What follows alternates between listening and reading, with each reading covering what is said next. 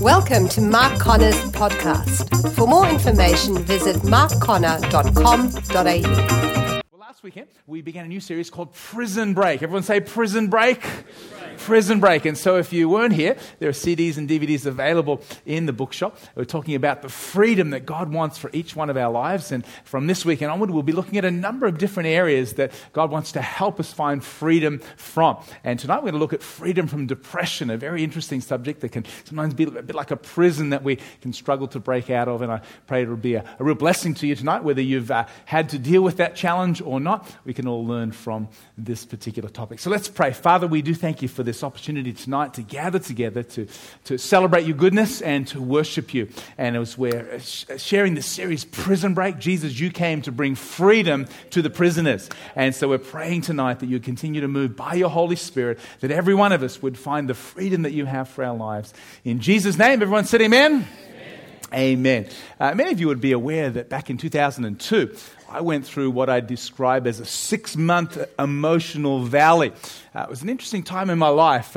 Every day was kind of an effort just to get through the day. The next appointment, the next meeting, just kind of took all the energy that was within me. And I was often more glad when something was over than in looking forward to it or experiencing it.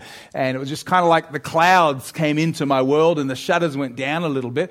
And my emotional tank was just kind of on empty. And I didn't quite know what was going on. I thought, well, is this God kind of got me in a bit of a wilderness thing that's happening? Is this the devil? Do I need to rebuke something around? Is it a midlife crisis maybe? I really didn't know what was going on. And so I was kind of working through this season. Thankfully, I had some people in my world that I could talk to about it. And over a period of time, I came to realize that I was really going through a form of depression and almost an adrenaline exhaustion, if you would, because I've been living at a pace that wasn't sustainable. I was just kind of going and lots of things happening and travel and ministry and meetings and enjoying it. And it's almost like my emotions just kind of shut down and said, we refuse to live at this pace anymore. And it wasn't just a snap out of it thing. Quick prayer, you'll be okay. It actually took me some time and some adjustments and some help and support till eventually I kind of came up out of that valley and the clouds lifted and the shutters came up and things were kind of normal again. I haven't been back in that valley since then, but there's been a couple of times where I've been near the edge and I can read my emotions and symptoms a bit now and I can sense myself near that particular experience. And again, I make some adjustments so that I don't go back there again. Well, what about you? Have you ever been depressed? Depression simply means low mood. And I think if we're honest, everyone has times of low mood. I mean, your football team loses. And for some of you, that happens more often than others. But we won't go there. You fail a test, a friend moves away, you have a difficult day. I mean, things aren't going too well. We all experience some level of low mood. In those types of situations, usually the low mood lifts after a couple of days, maybe even a couple of hours. But, some people have this low mood, this depression. It can settle in for months, if not years, and be there for quite a period of time. Now, depression is a very complex subject. It has a whole variety of different forms. There are different causes. There are different symptoms. There are different degrees, from very mild right through to someone possibly being suicidal. Some of the symptoms or indicators that a person is depressed would include a change in their thinking, first of all. When someone's depressed, their thinking is affected. They tend to be far more negative. They tend to be quite pessimistic. Small obstacles can be almost insurmountable, and sometimes they even have difficulty concentrating. So thinking is one of the symptoms of someone who's depressed. Secondly, their mood changes. When you're depressed, you're often very sad. You can be discouraged and almost overwhelmed, and you lack an ability to enjoy things that you normally would. In fact, you almost have an inability to experience pleasure. It's another symptom of depression, a change in mood. And then thirdly, it is a change in behavior. When someone's depressed, often they're quite lethargic. They have a high degree of fatigue. They can feel sleepy and lack energy, and sometimes be indecisive in making decisions and in moving forward. These are some of the symptoms that would indicate that someone may be experiencing a bout of depression. Well, where does depression come from? What causes it? Again, there's a whole variety of possible causes of depression. Sometimes it just comes from stress. Life life's tough, it's difficult. I was driving today, picking up my son from his work, and I was just coming to an intersection, and bang, there was this huge accident in front of me. Thankfully, no one was seriously hurt, but it was a very serious accident. And I'm sure for those people, it's been a stressful day. There's going to be some low mood for a while, especially for the young P-plater girl whose fault it was, and her car's in a mess. And so sometimes just the stress of life and crises that come along, that can be a cause of depressing emotions. Sometimes it can be grief that causes depression. If you ever lost a loved one, you'll know what it is to go through a period of low mood and to feel down because of the loss. Or maybe it's losing something else that's valuable in our life. Anger can cause depression. Guilt, fear, negativity, there are other causes. Sometimes it's adrenaline exhaustion, which was my case, just living at a pace and trying to do too much. That can contribute towards depression. And another area is the area of genetics or biological causes. And sometimes the brain has some chemistry things that just aren't quite working right, and often medication is needed to rectify that. So there's a whole variety of causes and a whole variety of symptoms. What we need to understand is depression is not a new emotion. It's been around for thousands of years. It's an age-old problem. But in our generation, it's becoming an epidemic. An epidemic. We're just seeing an untold frequency of people getting this depression emotion, even amongst children and young people. And someone's actually called it the common cold of the emotions, because it seems to be so frequent that people catch it. It's estimated that 1 in 8 men will have a severe bout of depression somewhere in their life, and 1 in 3 women will have a severe bout of depression. And so women are twice as likely to get depressed as men. There's a lot of theories about why that's the case. Someone sent me an email this week with a humorous explanation as to why men are never depressed. I thought I'd just share this with you just for a bit of fun tonight. Why men are never depressed. The same hairstyle lasts for years, maybe decades. Phone conversations are over in 30 seconds flat. Car mechanics tell you the truth. Same work, more pay. Wedding dress, $5,000. Tux rental, $100. One mood, all the time.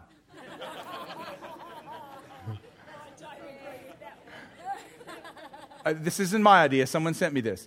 A 5-day holiday requires only 1 suitcase. You can open all of your own jars. You get extra credit for the slightest act of thoughtfulness. If someone forgets to invite you, he or she can still be your friend. Your underwear is $8.95 for a 3-pack. Some of you are getting free of depression right now. The Holy Spirit has just moved into this meeting, and you only have to shave your face and neck.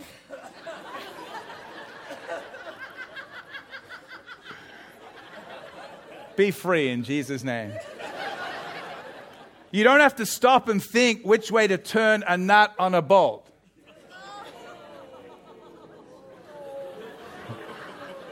You can do your nails with a pocket knife.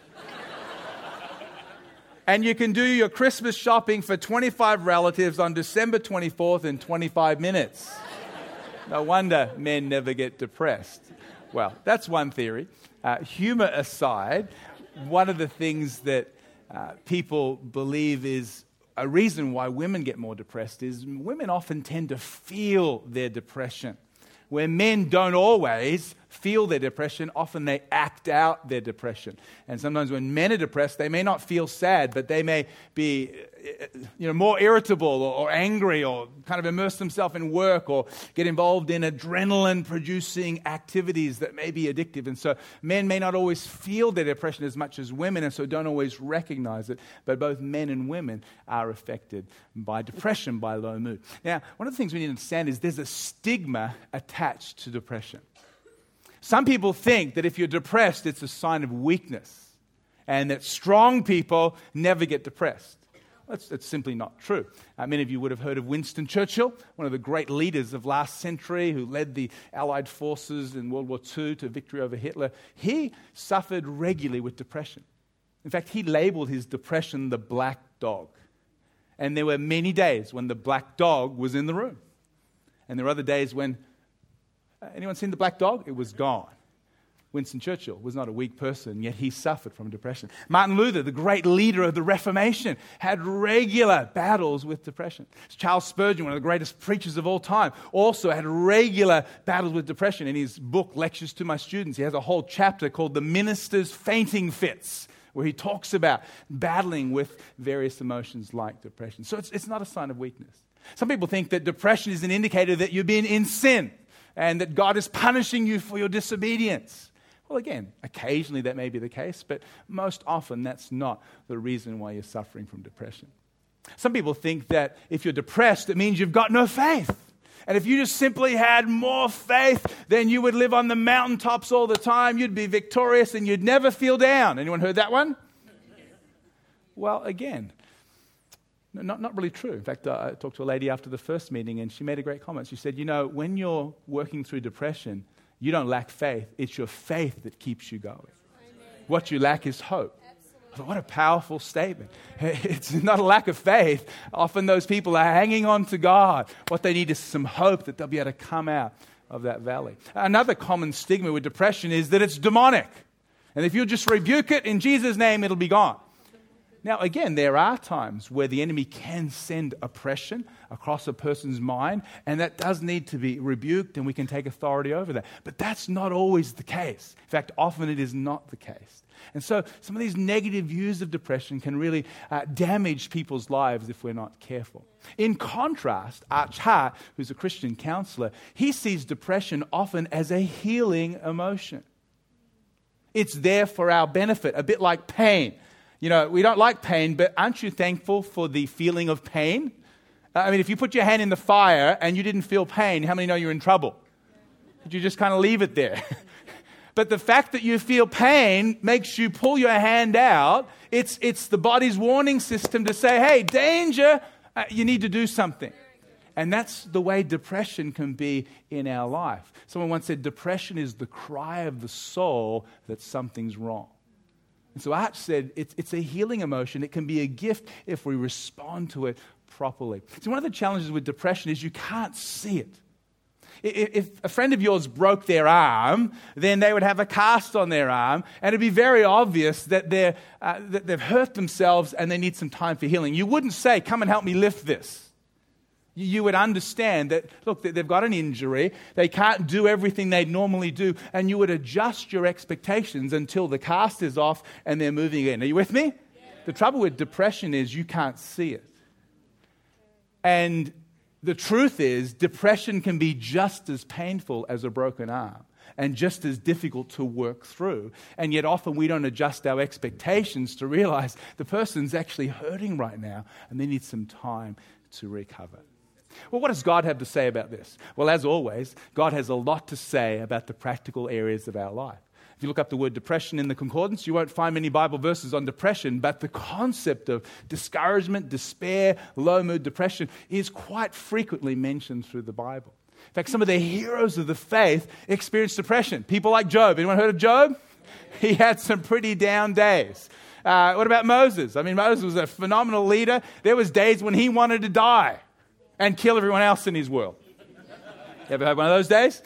What about Jeremiah? Jeremiah, he is called to preach. No one responded. He said, "Cursed be the day that I was born." It's pretty down.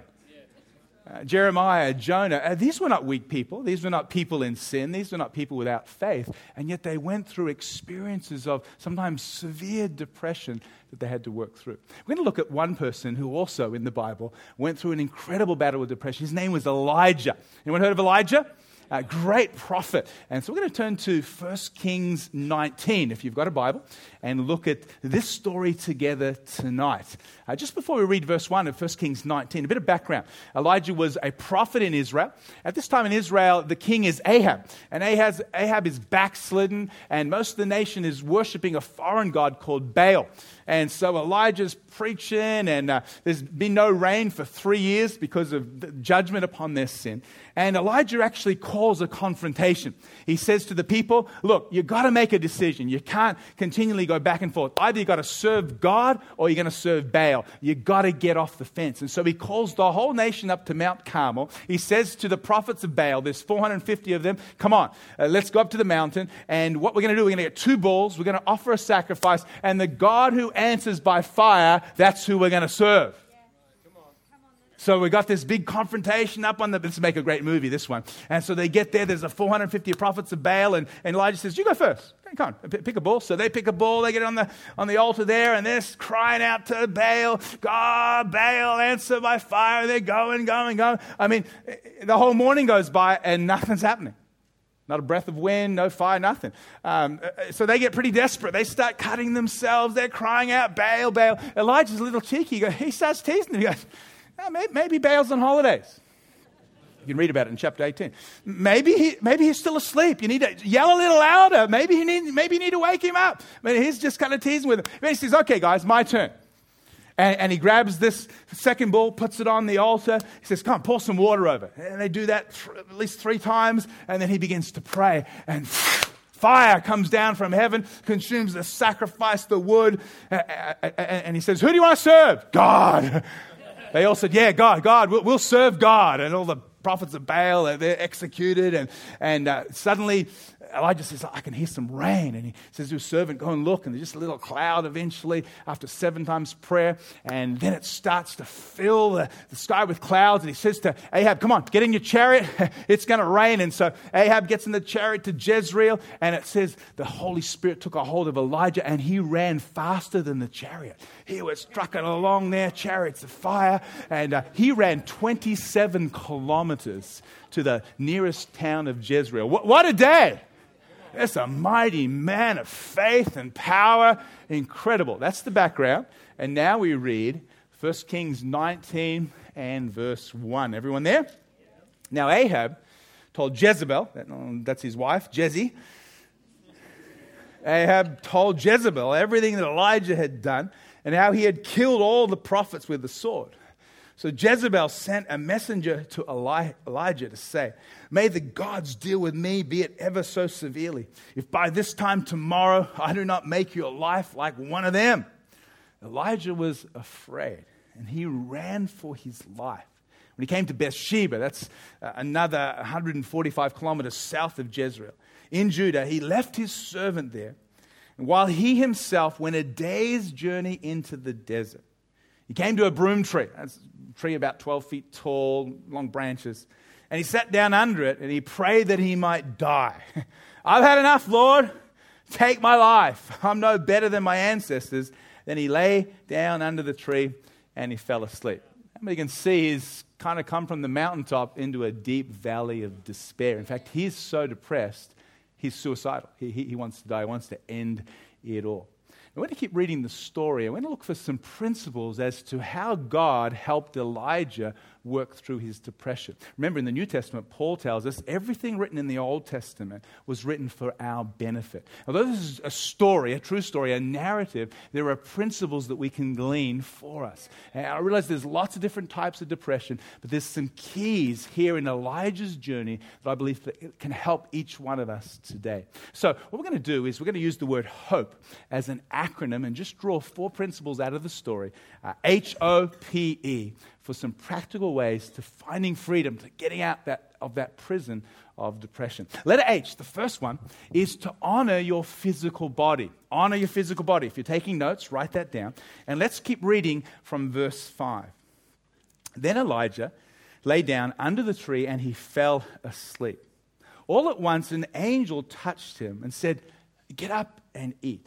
He looked around, and there by his head was a cake of bread. It's the first record of angel food cake. You're a little slow. He looked around, and there by his head was a cake of bread baked over hot coals and a jar of water. And he ate and drank, and then he lay down again.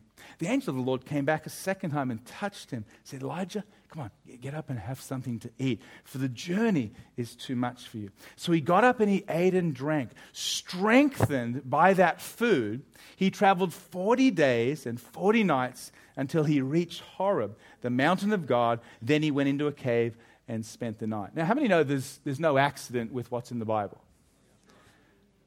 Here's Elijah, huge mountaintop experience. He's now depressed, so depressed he wants to die. God doesn't show up, but he sends an angel. And we have an encounter here where the angel recognizes Elijah is totally exhausted. He is emotionally and physically worn out. He's had a huge high, and now he's in this low, and he's despairing. And he begins to attend to his physical well-being.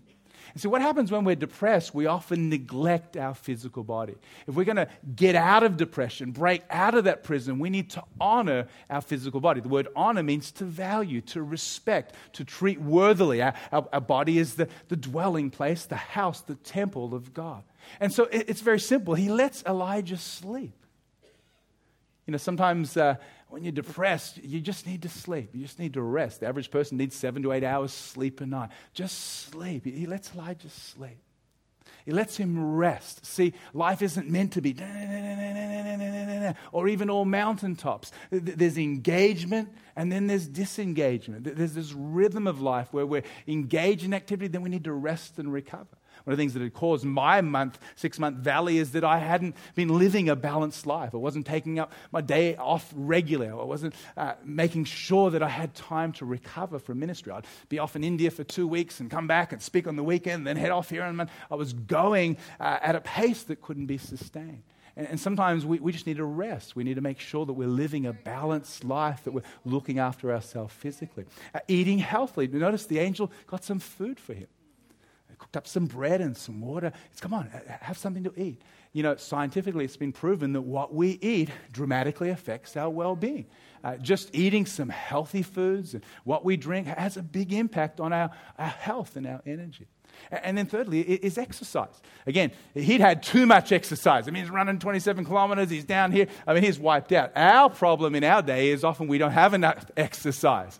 And sometimes when you're depressed, you don't feel like doing anything. Again, research has proven that just activity, taking a walk, playing some sport, being active increases your physical, emotional, and mental well-being. And so this is very simple, very deep for a Saturday night. But where does God start? He just starts by looking after Elijah physically, getting some sleep, some rest, eating well, some exercise. And, you know, again, it's been proven that if you're physically fit and well, you are less prone to getting depression in the first place. But if you are experiencing a period of low mood, instead of putting on weight and eating unhealthy foods and not exercising, if you will just begin to honor your physical body, it's a key to starting to come out of that prison, out of that valley of depression. So H is for honor your physical body. The letter O is for observe your thinking.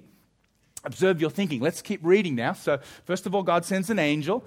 Just looks after Elijah's physical well-being. Let's go down to verse 9 now. So Elijah went into a cave and spent the night. The word of the Lord came to him. What are you doing here, Elijah? Now, just a little tip. When God asks a question, it's not because he lacks information. In the garden, when God says, Adam, where are you? It's not because God's lost Adam. Anyone seen Adam? Where's Adam? We've lost him. Adam, where... No, when God says, Adam, where are you? He's a good counselor. He doesn't immediately direct. He asks questions because he wants Adam to acknowledge where he is. When Jesus is talking to the disciples, he says, who do people say that I am? Has Jesus forgot his name? Has he lost his identity? Quick, someone tell him, you're Jesus. No, he again wants them to acknowledge, well, who do you think that I am? And so when God says to Elijah, what are you doing here? He's wanting Elijah to begin to think about how he's thinking. See, when you're depressed, your thinking gets very, very negative. And it goes on, and there's this encounter with God, the thunder, earthquake, fire, etc. And then down in verse 13, he asks him again, what are you doing here, Elijah? And see, what's happening with Elijah, because he's feeling depressed, his thinking is all distorted. Have you ever been one of those hall of mirrors with all those funny mirrors, and you look in one and you're twice as tall as you really are? And you go to the next one and you're half as tall, you look like a little pygmy. And then the next one you're about 3 times as wide. You quickly move on from that one. And then you've got one where you're really thin. You tend to stand there for a while. Now what's happening? The mirrors are giving you a distorted view of what you really look like. See, depression affects our thinking that way. Things that are small become exaggerated. Things that are actually quite big get minimized. And if you look at Elijah's answer to God's question, what are you doing here? Come on, let's read verse 10. He says, I've been very zealous for the Lord God Almighty. The Israelites have rejected your covenant, broken down your altars, and put your prophets to death with a sword. I'm the only one left. And now they are trying to kill me too. Now, in answering the question, he's revealing his thinking. Now, is his thinking accurate? Well, first of all, he's just forgotten the mountaintop. I mean, come on. God answered by fire, and all the people said, we'll serve God. He's forgotten the good things. And see, when you're depressed, you selectively remove the good things that God is doing in your life. Not only that, he's distorted how bad things are. He thinks he's the only one left. If you get down to verse 18, God has to nicely say, Elijah, by the way, there's still 7,000. Things are 7,000 times better than Elijah has made them out to be. And so God is coming in. He's having some conversation with Elijah to get him to observe his thinking and then begin to adjust and right-size him back to reality. And I'll tell you what, when you're depressed, when you're in low mood, you need some help to begin to change the distortions in your thinking. See, what tends to happen is we act depressed because we're feeling depressed. And we're feeling depressed usually because we're thinking depressing thoughts. What God does with Elijah, he doesn't say, what are you feeling depressed? He doesn't start here with the symptoms. He goes right to the root, the way Elijah is thinking.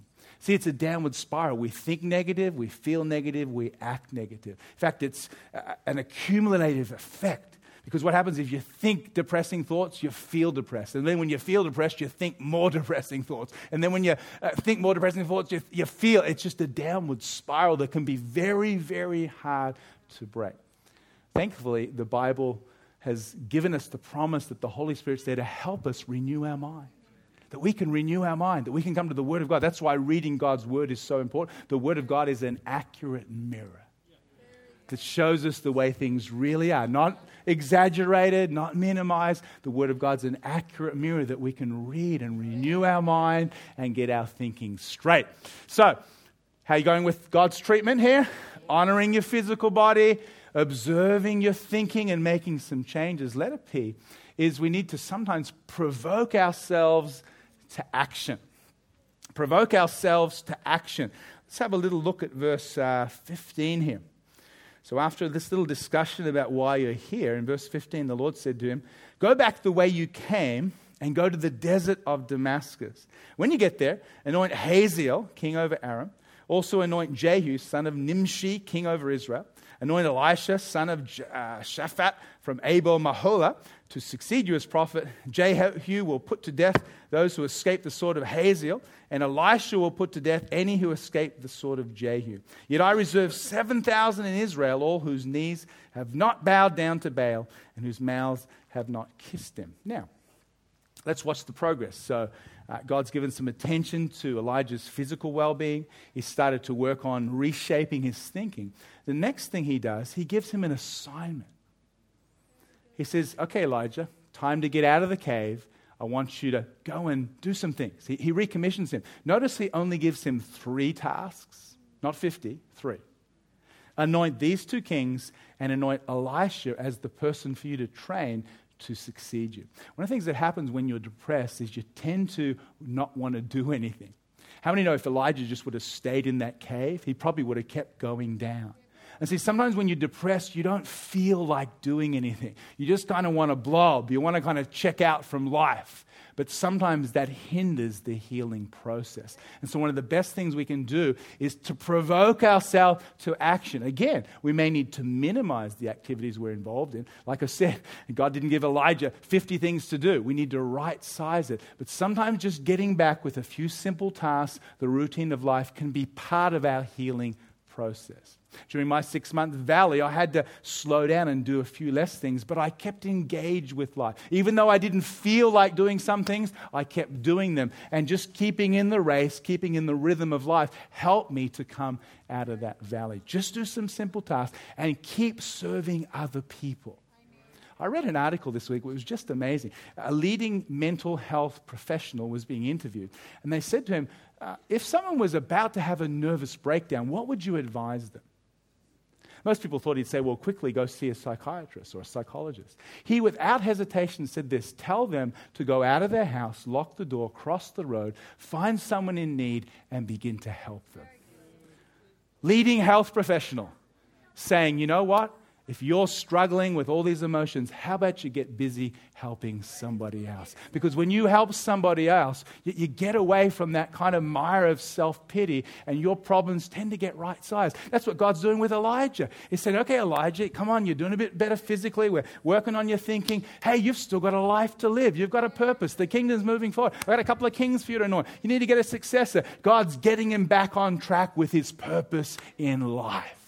One of the biggest dangers when we're going through depression is we can just kind of pull out of the race of life. We need to provoke ourselves to some action. Letter E, H-O-P-E. E is to establish supportive relationships. Establish supportive relationships. You'll notice back in verse 3 and 4 that part of this whole depression incident was that Elijah was alone. Look at verse 3. Elijah was afraid and ran for his life. When he came to Beersheba in Judah, he left his servant there. Very important words. And he himself went a day's journey into the desert. Can you notice that it was when Elijah was alone? He left his servant, his partner in ministry. It was when he was alone that he hit bottom. See, isolation feeds our despair. Sometimes when you're depressed, you may not want to be with people, but we need supportive relationships. And part of God's assignment was not only anoint 2 kings, but go and get another servant. Go and get Elisha. He got him back into community. He wanted him to do life and ministry with other people, not alone. Remember last week we said part of our freedom is moving from isolation into community. And if you're going through depression, you need supportive relationships. You need people around you to encourage you, to support you, and to provide perspective and a sounding board. See, the Word of God is an accurate mirror, but sometimes we need people to hear us talk about stuff and say, hold on, that's not really true. We need people to help adjust our thinking. We need friends. We need small groups. We need a church community. Sometimes we need a counselor, someone who's gifted in understanding an emotion like depression, just to sit and to talk through and help you. And we need doctors. We need medical professions at times if our depression is very severe. These are all our support team. Don't isolate yourself from people. You need relationships even more when you're going through times of low mood. The amazing thing about Elijah, despite his incredible bout of depression, with God helping him to honor his physical body, observe his thinking, renew his mind a bit, get back, provoking him to action, and then getting him back into relationship, Elijah went on. He continued to minister. In fact, what's really funny, you know how he wanted to die? He was suicidal. Elijah never died. How good is that? I mean, he went up to heaven. You know, one of the most common phrases in the Old Testament is, it came to pass. And the good news about most depression is it comes to pass. It's not the end. It may be a valley, but there is hope. And Elijah would be telling us, he'd be saying to you today, whoa, I had a really tough time, but there's hope for you today. You can come out of that valley. You can come out of that prison. There's a future for you. And so I pray today, maybe you're here tonight and you're going through some low mood, some depression of some sort. I pray that you'll take action from tonight, that maybe for you it's just getting some exercise going, losing a bit of weight and watching your diet. Maybe that's a practical takeaway for you. Maybe it's really working on some of your thinking. Maybe you're looking in those distorted mirrors too much and you need some help just to kind of really get some reality thinking into your world. Maybe for you it's just getting back and serving and helping just at the degree you can, and ensuring you've got people around you to help you through this season. I believe there is hope for anyone who may be going through a period of depression. The other thing I'd just say in the last few minutes, I think this is a great example of how we as a church community should treat people who are going through a time of depression. God is a phenomenal model. Do you notice how God handles Elijah? He handles him with great care. Great care. With great sensitivity, with encouragement, with delicate confrontation, and with a lot of patience. You know, the story we've just read probably takes a couple of months' time. This isn't just a quick day, a quick moment. God's very patient in helping Elijah work through and come out of this valley. And I really pray that City Life will continue to be a community that's a safe place, so that when people have got a broken arm, hey, we're sensitive. When someone's struggling with depression, we're there to support them, to help them, and to be patient with them as they work through what's going on in their life. Amen? And that's what God wants His community to be. Hey, why don't we pray together just in our final few minutes? Thank you, Father. Thank you, Father. Father, help us to make a prison break, to find the freedom that you have for us from this area of depression. I'm praying for people in the room tonight that maybe even right now, this message is just for them. Maybe they've been experiencing some low mood. Maybe they've been fighting depression for the last few weeks, months, who knows, maybe even years. I pray tonight that you would help them to find hope here tonight in your word. And maybe it's coming forward a little later to talk to a leader. Maybe it's calling Knox Community Care and speaking to a skilled counselor and say, hey, look, I really need to talk about some depression. Whatever it may be, I pray that they'll take that step and they'll take some steps forward towards full freedom in that area of their life. Just while our heads are bowed, I'd love to just say a prayer for those that would be honest enough to say, hey, Mark, I'm battling a little bit with a form of depression now. I'm not going to call you forward or embarrass you in any way, but I'd love to pray with you. Just while our eyes are closed, would you mind just lifting your hand up if that's you? I want to say a prayer for you in a moment. Just lift your hand up right across. There's young, old, single, married. Your hand's going up. God bless you for your honesty. Just pop your hand up and put it back down again. Father, for these people that have lifted their hands, still lifting hands now, Lord, you see what's happening in their world. You see the low mood and what they're feeling, and maybe they don't understand what's going on. It can be very, very complex, very confusing. Lord, I'm praying for your grace to come alongside their life tonight. Father, if it's an oppressive attack from the enemy, Lord, from the enemy, we rebuke that in Jesus' name. We pray that you would dispel the clouds and they'd see the light of the sun again. Lord, if there's some other causes or reasons, I just pray that you would give wisdom. Most of all, I pray for peace to come into their world. Lord, that this is going to come to pass. And Lord, that they would be able to give attention to their soul, to what's happening in their world. That this emotion would actually be a healing thing that would lead them to take some steps, Lord, that would move forward and they'd be able to enter fully into your joy. Bless them tonight. In Jesus' name. This message is based on one chapter from my book, Prison Break, Finding Personal Freedom. It's available from Amazon.com and Word.com.au. God bless you.